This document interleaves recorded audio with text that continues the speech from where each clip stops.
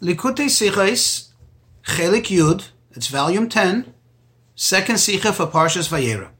This is a Rashi Sicha with an amazing, wonderful lesson at the end that the Rebbe concludes with. But before we begin, I want to just ask you to take a moment and think of the English word approach. What comes to mind? Well, approach means you go from one place to another. You change your location and you approach closer to the location that you desire. But approach can also mean something mentally, correct? Not necessarily moving physically from one place to another. Think of, we're approaching landing. Okay, that's a physical approach. But think of we're approaching a conclusion of this negotiation. We're approaching a ceasefire. So that's not a physical approach. This is going to be very beneficial and very handy while we go through the Sikha.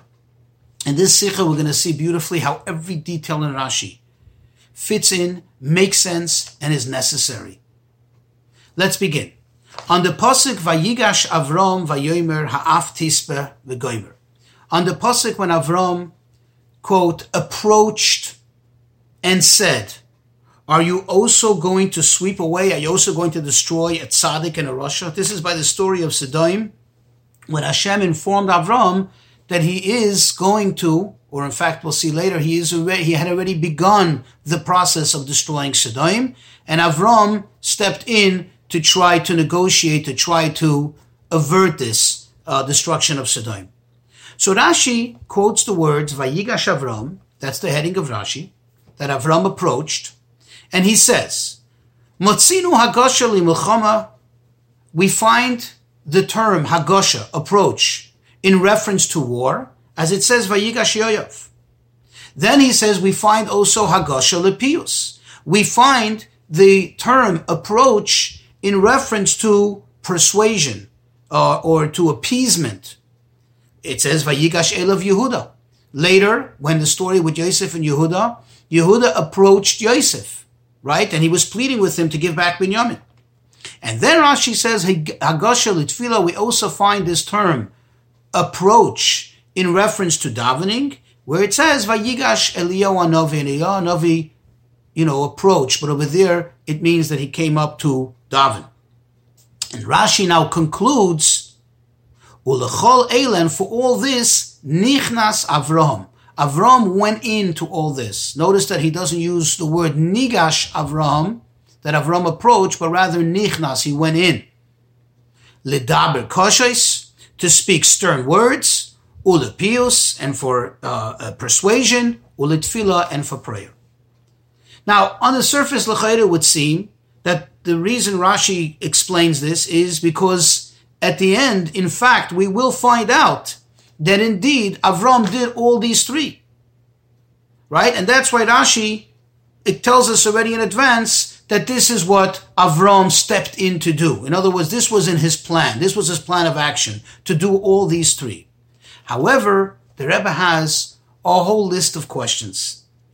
And it's going to be 8 questions, but follow. They're not difficult questions, and they actually all make sense, and they all get answered in the Sikha.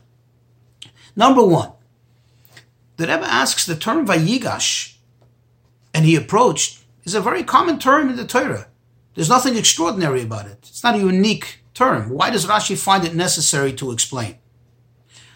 Number 2, we know that if there's a problematic word or expression which Rashi deems necessary to explain, Rashi doesn't typically add anything else to the heading, only that which he's going to explain.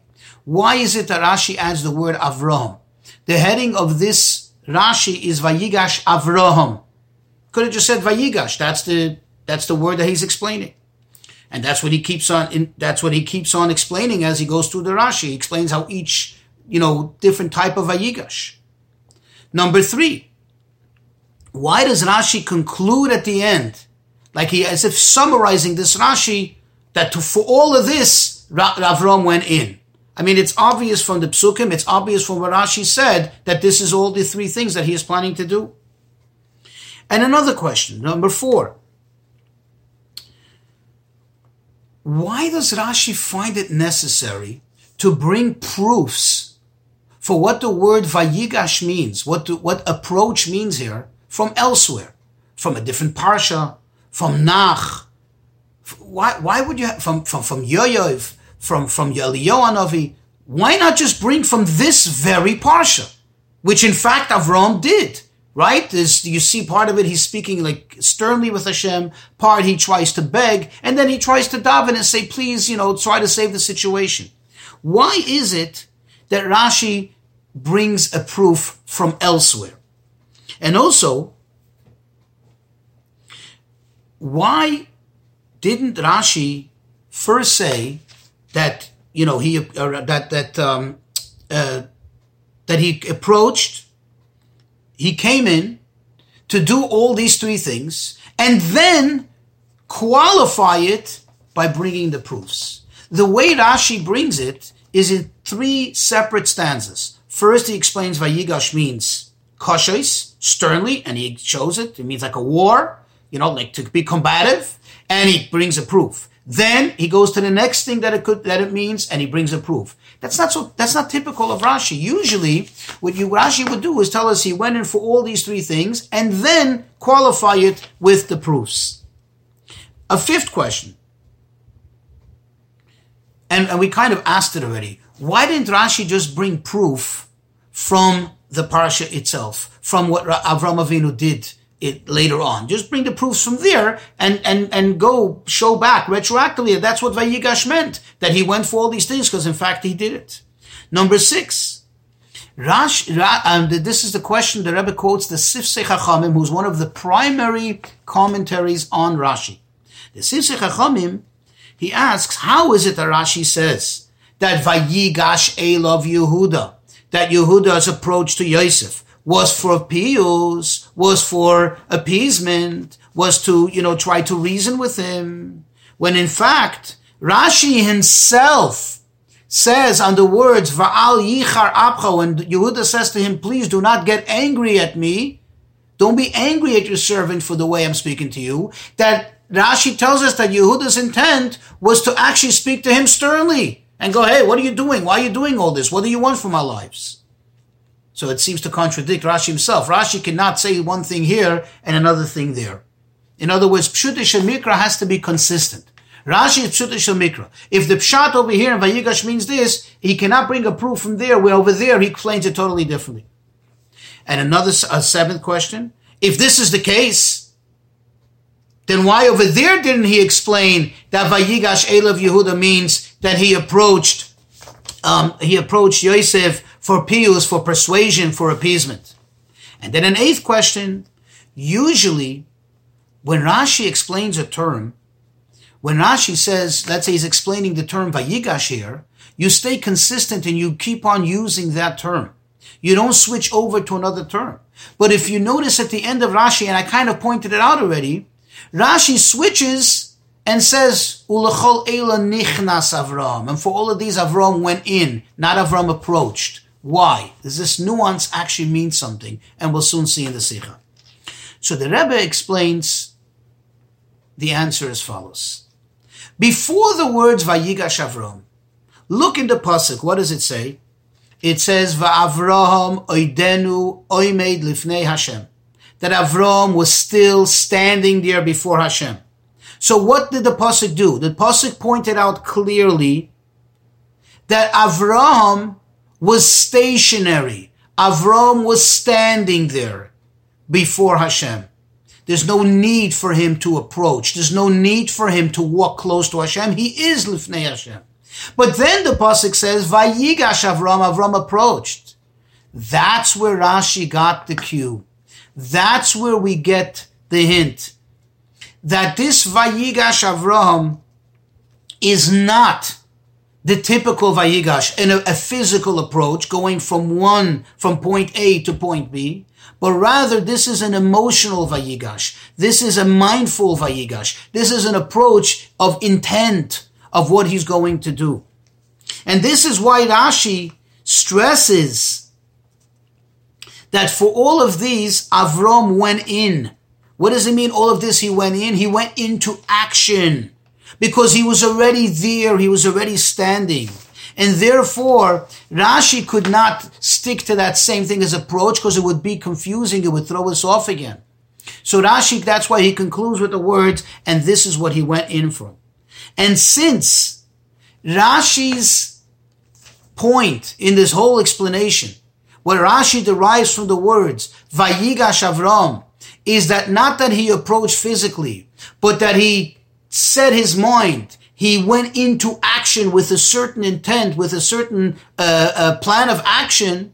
Therefore, in other words, the key over here is that he approached ready for all these three things. He approached with the intent of doing all these three things. And therefore, Rashi cannot rely on what played out later in the next several psukim. In other words, Rashi cannot derive a raya, a proof from there. This is one of the questions. Rashi cannot derive a raya from there that this is what Vayigash meant. Why? Because the fact is that if you look closely, what was the first thing that Avram started with? He spoke kashais. He spoke very firmly. He spoke sternly. So it could be that he spoke sternly, that was his intent, and then later when that didn't work, he started piyus, he started persuasion, that he did tefillah. So there's no proof from later on as to what Vayigash really means. But Vayigash, bringing proof from elsewhere, where you see so to speak, a precedent in Tanakh of what Vayigash means, that proves what Rashi is saying, that he came into this whole thing, his plan of action was to do such. However, the question is,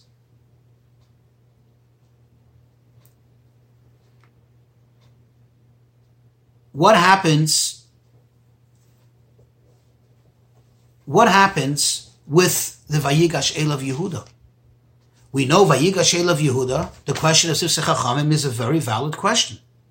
The answer is, look at the words Vayigash Elav Yehuda. Vayigash Elav Yehuda, immediately what did he say? Be Adoni, please my master. You can see clearly that what was his approach, at least his initial approach? Be Adoni, please, I am here to piyus, I'm here to persuade you, I'm here to plead with you, I'm here to appease you. That is clear from the pasuk. Rashi doesn't have to explain it.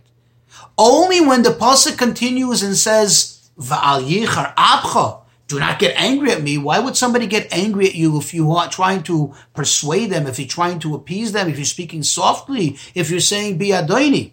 There, Rashi jumps on it and says, oh, he also had intent of speaking to him kashos, of speaking to him, harsh, stern words. And that's precisely why Rashi puts it in a separate Dibur HaMaskil over there. Well, Rashi only, in other words, only on the words V'al Yichar Abcha. Because over there, after the pasuk clearly states, Vayigash Elav Yehuda, Vayomer Bi Adoini, that he said, please, and he was speaking in a tone of piyus, in a tone of persuasion. Only afterwards comes the chidush that at the very same time, simultaneously, he also had intent, if necessary, he's going to speak to him harshly. That's why Rashi focuses on it in a separate Divrei HaMaskil. But it doesn't contradict what it merely meant, what his real approach was for, namely, Vayigash Elav Yehuda, Yehuda approached in order to speak Divrei Piyus, in order to speak words of persuasion. And that's how Rashi brings a raya for here. So now the Rebbe goes in, Miyena Shel Torah. Remember the wine of Torah, the deeper secrets, like wine, brings out the secrets. It's hidden there, but it's there. Deeper flavor. We know what was the midah, what is the attribute of Avram. We know that Avram is chesed. Avram is always called Avram Oihavi.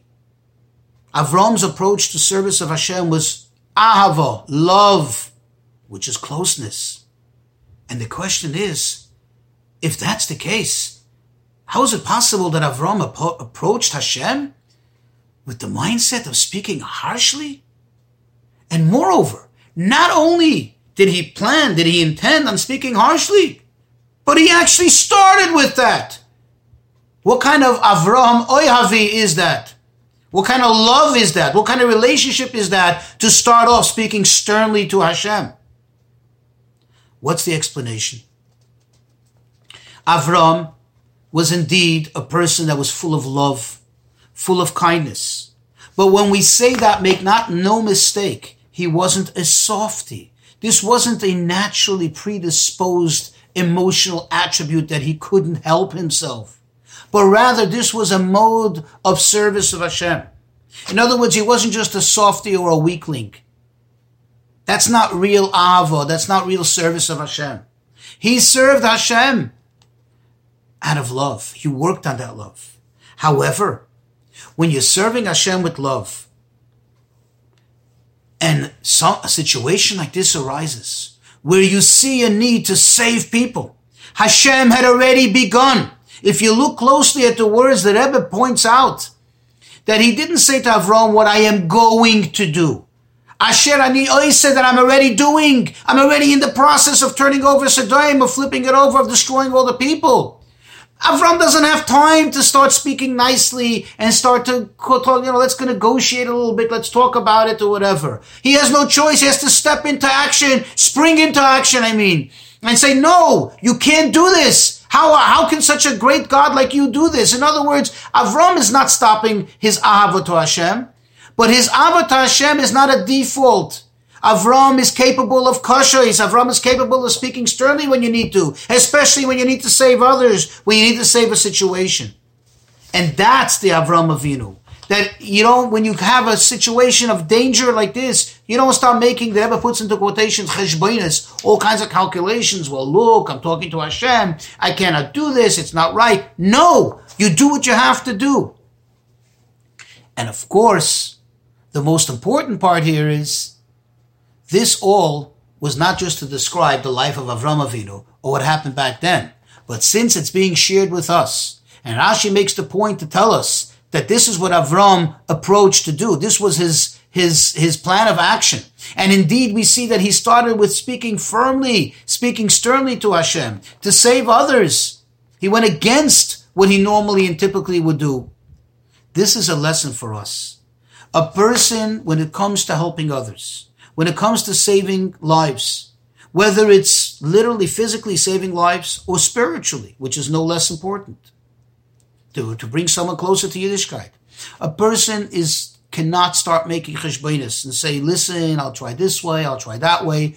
But the action, and the Rebbe emphasizes here, this is a beautiful idea, the plan of action, the approach is that you're going full throttle, that you're going to do it. And whatever is necessary, whatever it's going to take to get the mission accomplished, that's what you're going to do. And if it takes kashrus to speak sternly or to work firmly, that's what you're going to do. Nothing's going to stop you in the way. And the Rebbe says, if someone argues, well, look, I'm going to do what I can, and as long as I physically do what I have to do, and whatever will be, will be. No. You see, from Avram Avinu, he didn't just start and, okay, try this, try that. He was nigash. He approached this matter. His plan of action was, I'm going to do the first and foremost, speak kashrus, speak firmly, speak sternly, even though that was an extraordinary thing for Avram Avinu to do, especially considering his beautiful relationship that he had with the Eibishter and so on.